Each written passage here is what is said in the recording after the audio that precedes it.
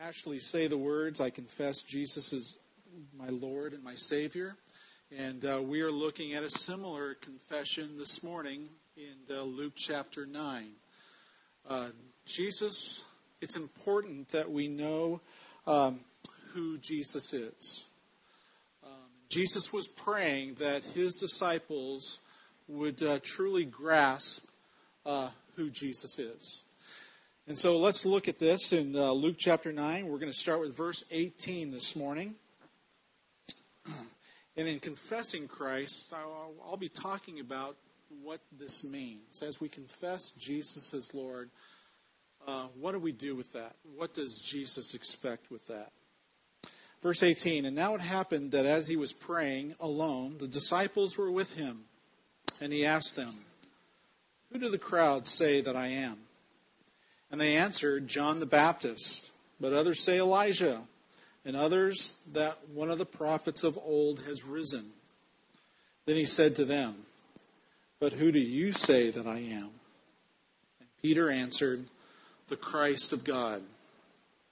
And he strictly charged and commanded them to tell this to no one, saying, the Son of Man must suffer many things, and be rejected by the elders and the chief priests and the scribes, and be killed, and on the third day be raised. And he said to all, if anyone would come after me, let him deny himself and take up his cross daily and follow me. For whoever would save his life will lose it, but whoever loses his life for my sake will save it. For what does it profit a man if he gains the whole world and loses or forfeits himself? For whoever is ashamed of me and my words, of him will the Son of Man be ashamed when he comes in all his glory and the glory of the Father and of the holy angels. But I tell you truly, there are some standing here who will not taste death until they see the kingdom of God. And I'm going to change my...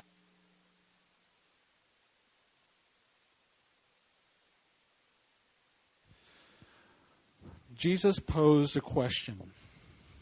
And before he posed the question, he was praying. We don't know what he was praying, but he was probably praying, God, help them to understand, help them to grasp who I am.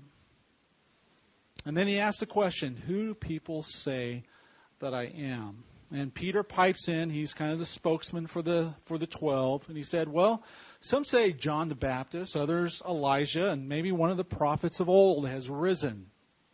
And that was the thought then.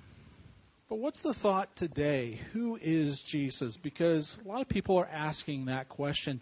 And some people think that Jesus is just a myth, that he's just kind of been made up in people's minds, that he really never existed. But if you look at history, if you look at the Gospels, these are real-time historical events taking place.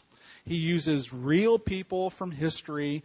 In fact, I've heard people say, scholars say, that there's more evidence of Jesus having walked on planet Earth than Julius Caesar. Now, no one denies that Julius Caesar ever lived.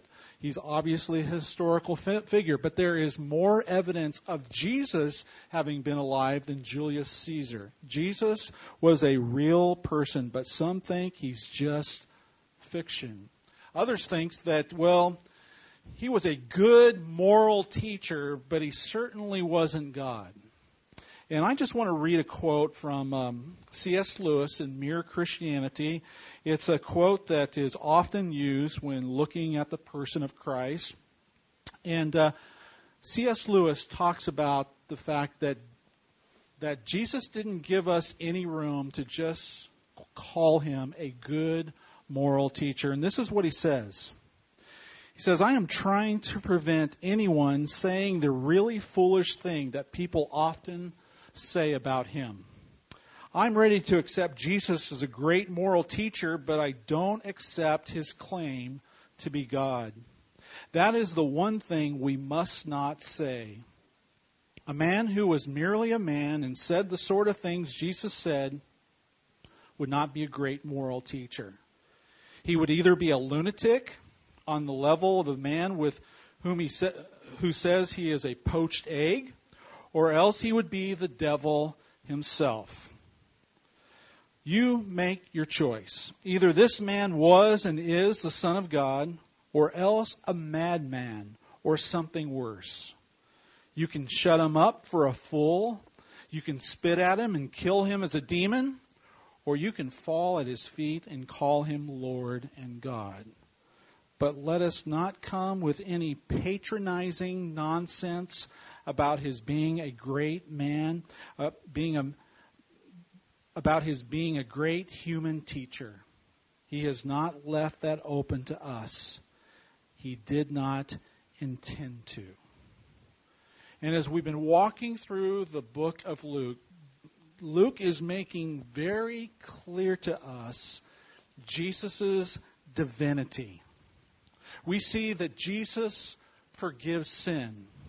Jesus has power over demons. He has power, authority over nature and disease. He has authority over even death. Jesus has all authority. And so Jesus poses the question to the disciples, who do you say I am? And Peter says in verse 20, the Christ of God. Now, what does Peter mean by Jesus being the Christ of God? When he uses the word Christ, this is the Greek term for the Hebrew title Messiah. Peter is saying, you are the anointed one, Jesus. You are the one that we have been anticipating from the Old Testament. You are the one who is going to sit on David's throne and reign forever. You have come to set up your kingdom. And this is what Peter and this is what the rest of the disciples are believing. That Jesus is here to establish his throne here and now. And even though this is a short-term sacrifice as far as the disciples go, they've left their family, they're following Jesus, they know, they believe in their heart that there is going to be great dividends in just a little while. Because they're going to rule and reign with Jesus. And Rome will no longer have authority and dominion over their land. And Jesus says, well, if you look at Matthew chapter 16, Peter's confession, Jesus says, Peter, you're right. Flesh and blood has not revealed this to you, but my Father in heaven. But then he says something very peculiar. He says, now don't tell anybody. Don't tell anybody. You're the Messiah. Why can't we go out and shout it from the mountaintops now? And Jesus is about to reveal what his ultimate mission in his first coming is all about. He did not want this to get out among the Jews, because if the Jews understood that he was the long-awaited Messiah, they would have tried to force him into becoming the military, political leader that they needed to subdue the Roman government. And that was going to be a huge distraction from what Jesus had come to accomplish. And so we see in our text that in verse 22, Jesus announces for the very first time what his ultimate mission is. Jesus is going to foretell of his death. And this is what he says in verse 22. The Son of Man must suffer many things and be rejected by the elders and chief priests and scribes and be killed, and on the third day be raised from the dead. Jesus' journey to the kingdom of God was going to go through rejection, suffering, and death, and then ultimately the resurrection. And when the disciples heard those words, it didn't even register on their radar. Okay? They're thinking Jesus is coming to rule now. He is the Christ of God. He is the Messiah that's going to reign today. And Jesus says, guys, that's not going to be the way it happens. I'm going to experience rejection, suffering, and death. I am deliberately going to establish my kingdom, not through a political party, not through legislation. No, I am going to establish my kingdom through an instrument of death, the cross. Now, this was a surprise to the disciples. But as you read the Old Testament, it's not a surprise in the Old Testament. And there are hints of what the Messiah is going to go through. You see in Psalms, you see in the book of Isaiah. It's in your handout this morning. You can look at those later. But what Jesus is saying, before I receive the glory, there is going to be suffering. And my friends, suffering always precedes glory. Before there could be a resurrection, there first had to be a crucifixion. And Jesus is saying the path to God's kingdom will not be circumvented around the cross. If you want to experience the kingdom of heaven, Christian, you've got to be willing to journey through the cross. Now, as Peter was the spokesperson for the disciples, as Peter confessed that Jesus was the Christ of God, they weren't thinking in terms of suffering. They were thinking about His glory and their own personal glory for following Him.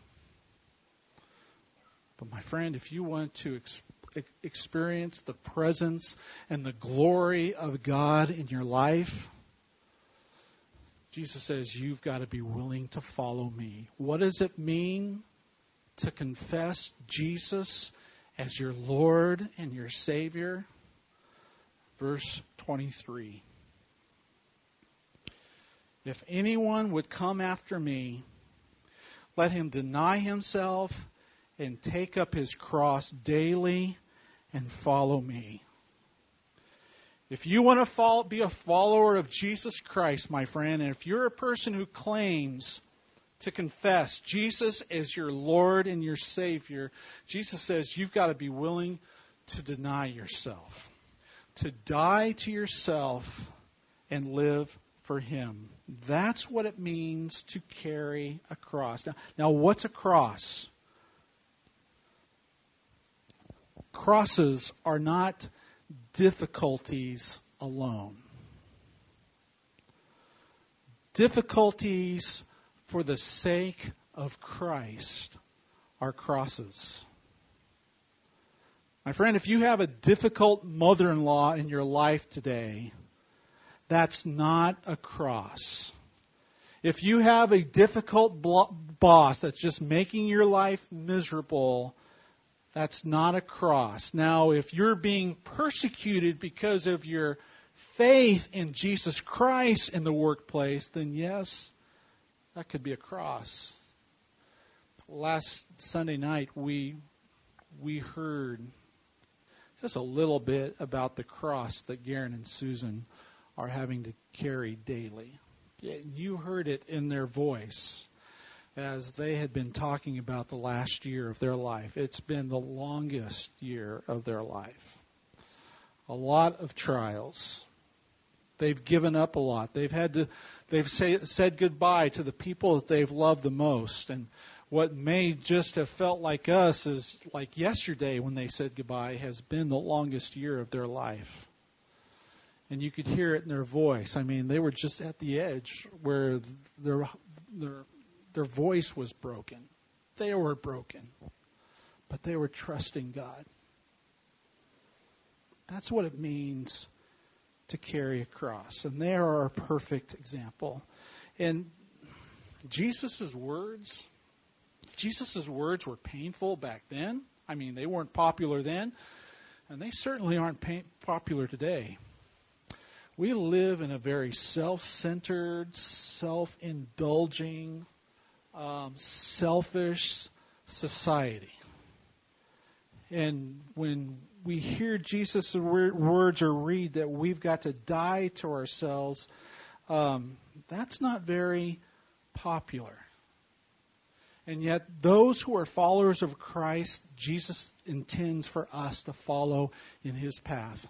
The end of this month, the last Sunday of this month, don't miss that service. John Biak, he is a church planting pastor in Myanmar. He's been at our church before. He's going to be preaching in our services that Sunday. But Myanmar is one of the top tier countries in the world where they persecute believers. I mean, he works with pastors, Christians, who are persecuted every single day. They've lost homes, they've lost jobs, they've had to move because they've been kicked out of their community because of their claim for Christ. I mean, those who follow Jesus in Myanmar are serious believers. They carry their cross daily. In this culture, we don't understand in many ways what that's like. But Jesus says, for those of you who are going to follow me, this is what I expect. Is that your concept of the kingdom of God? If we had asked Peter what his concept of the kingdom of God was when Jesus says, "Who am I?" This isn't what he was thinking about. This is what they would ultimately come to realize and follow in. But is that your concept of the kingdom of God? We can't afford to live around the cross. In following Jesus, our lives must go through the cross. And we got a taste of that a little bit last Sunday. You know, I take flack, some others take flack, because we do Be the Church on Sunday. But it's an opportunity for us to just give up our preferences of worshiping the way we're familiar of worshiping on Sunday morning in an air-conditioned building, all the modern comforts. We do away with those preferences and we choose to worship God by serving others. You know, and last week we came together, we did church out in the community, but we got sweaty. Some of you are into some really dirty jobs, but we loved Jesus by serving others last week. That's a little bit about what it's like to pick up our cross and follow Him. You know, Jesus got in trouble by doing good things on the Sabbath. He chose to heal people. And as a result, He got in trouble by the religious establishment. But bottom line, folks, in following Jesus, it's not about you. It's not about me. It's about being available to Him and doing whatever's required, however difficult it is, to bring glory and honor to Him. And we did good things last week. And as a result of doing good things, guess what? People glorified God. Jesus wants us to pick up our cross and follow him. This cross was offensive to Jews. This was a death instrument. It would be like Jesus telling us today, pick up your electric chair and follow me. You know, when we think of a cross today, we've made it a beautiful piece of jewelry and we're proud to wear it around our necks.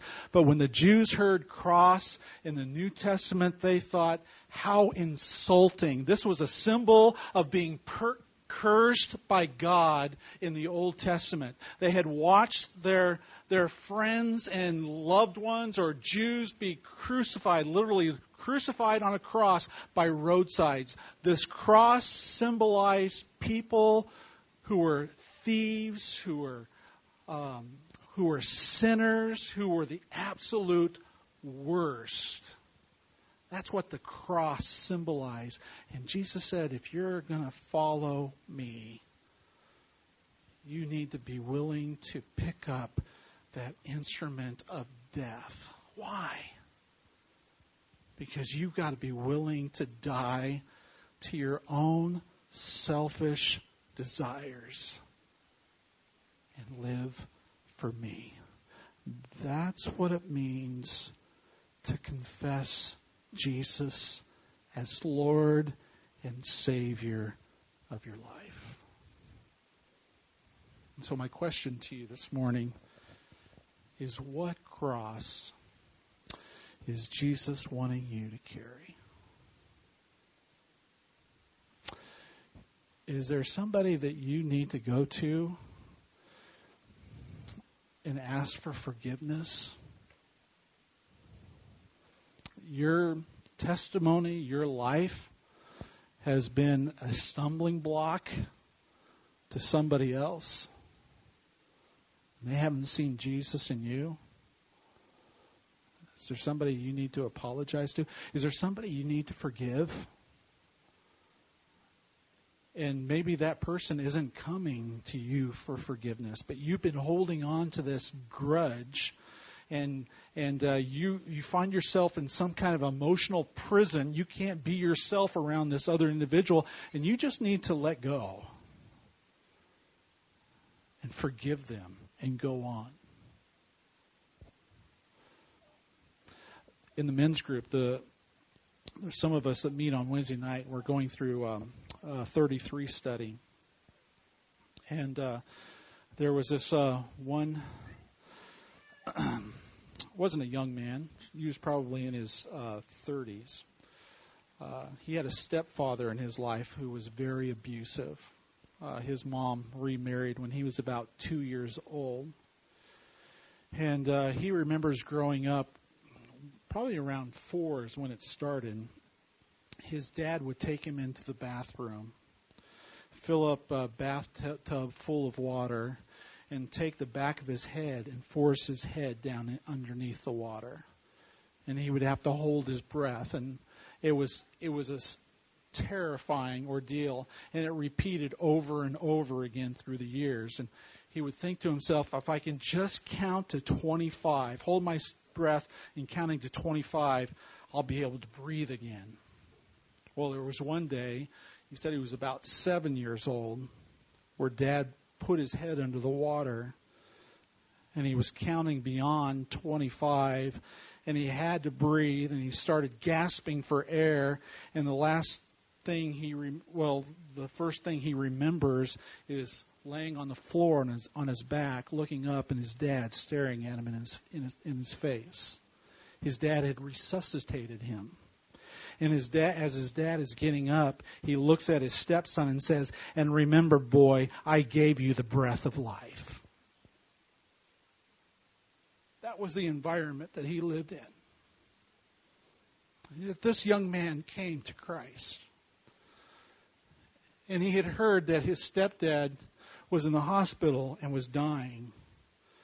And he felt a very strong word from the Lord that he needed to go see his dad. And in that hospital room, God gave him the grace to forgive his father. That was the cross that he had to bear. And he forgave his dad. And the young man said that God just released all the burden and the bitterness and the bondage of my past off my shoulders. And I was able to tell my dad, my stepdad, I love you. And I was able to hear my stepdad say to me for the very first time, I love you too, son. But that was someone who was willing to carry that cross, as painful as it was.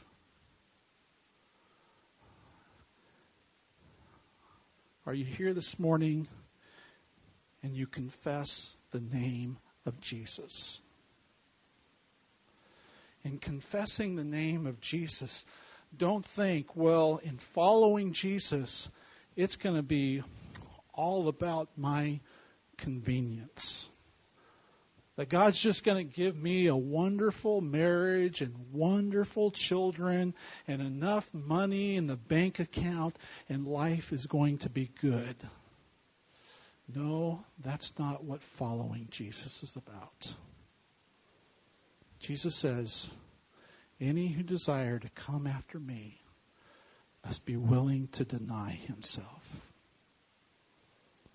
and pick up his cross and follow me. That's the way the world is going to be changed. It's not going to be because of some political party that's in office or some kind of legislation that's going to go our way. No, the world will be transformed when Christians understand that the first will be last. That slavery to Christ leads to freedom.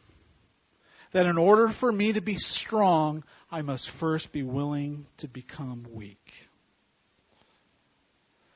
That I have to lose my life for his sake, that it might be found. Folks, when we have that attitude in our heart, God will use us. And people will see our good works and glorify our Father who is in heaven. What cross does Jesus want you to carry? Let's pray.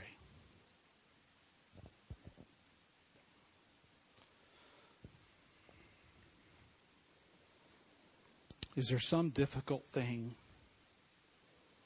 for the sake of Christ, for the cause of Christ, you need to do this week?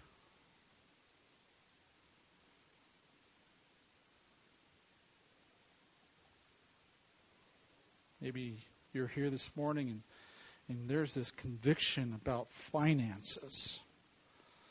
And God wants you to trust Him with the tithe.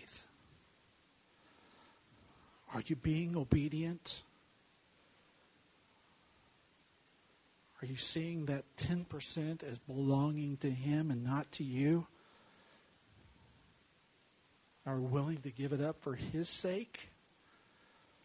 That the kingdom might be expanded, or God's ministries might be resourced? I don't know what act of obedience God's leading you to do this week. But I want to encourage you to carry the cross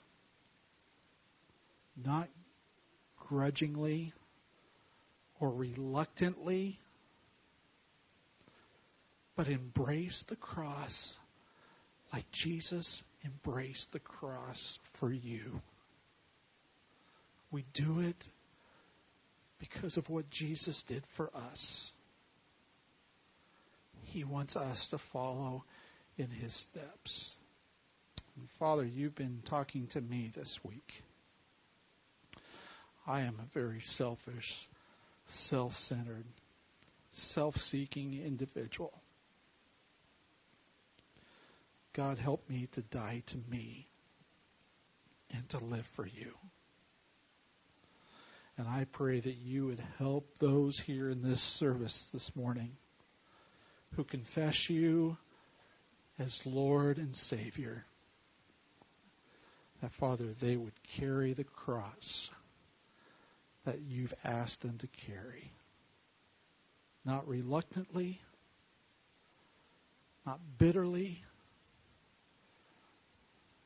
but appreciatively for all that you've done for us. In Jesus' name.